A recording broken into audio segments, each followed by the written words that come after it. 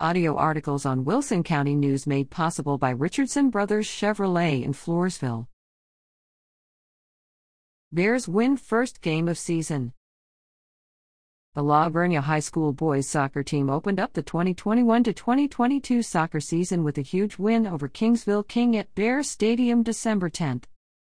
The Bears started off fast and they didn't let up, netting about 4 goals within the first 8 minutes of play behind junior forward Raul Villa and sophomore striker Cameron Martinez.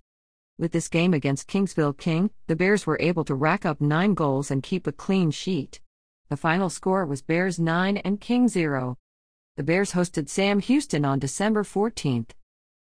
Record 1-0.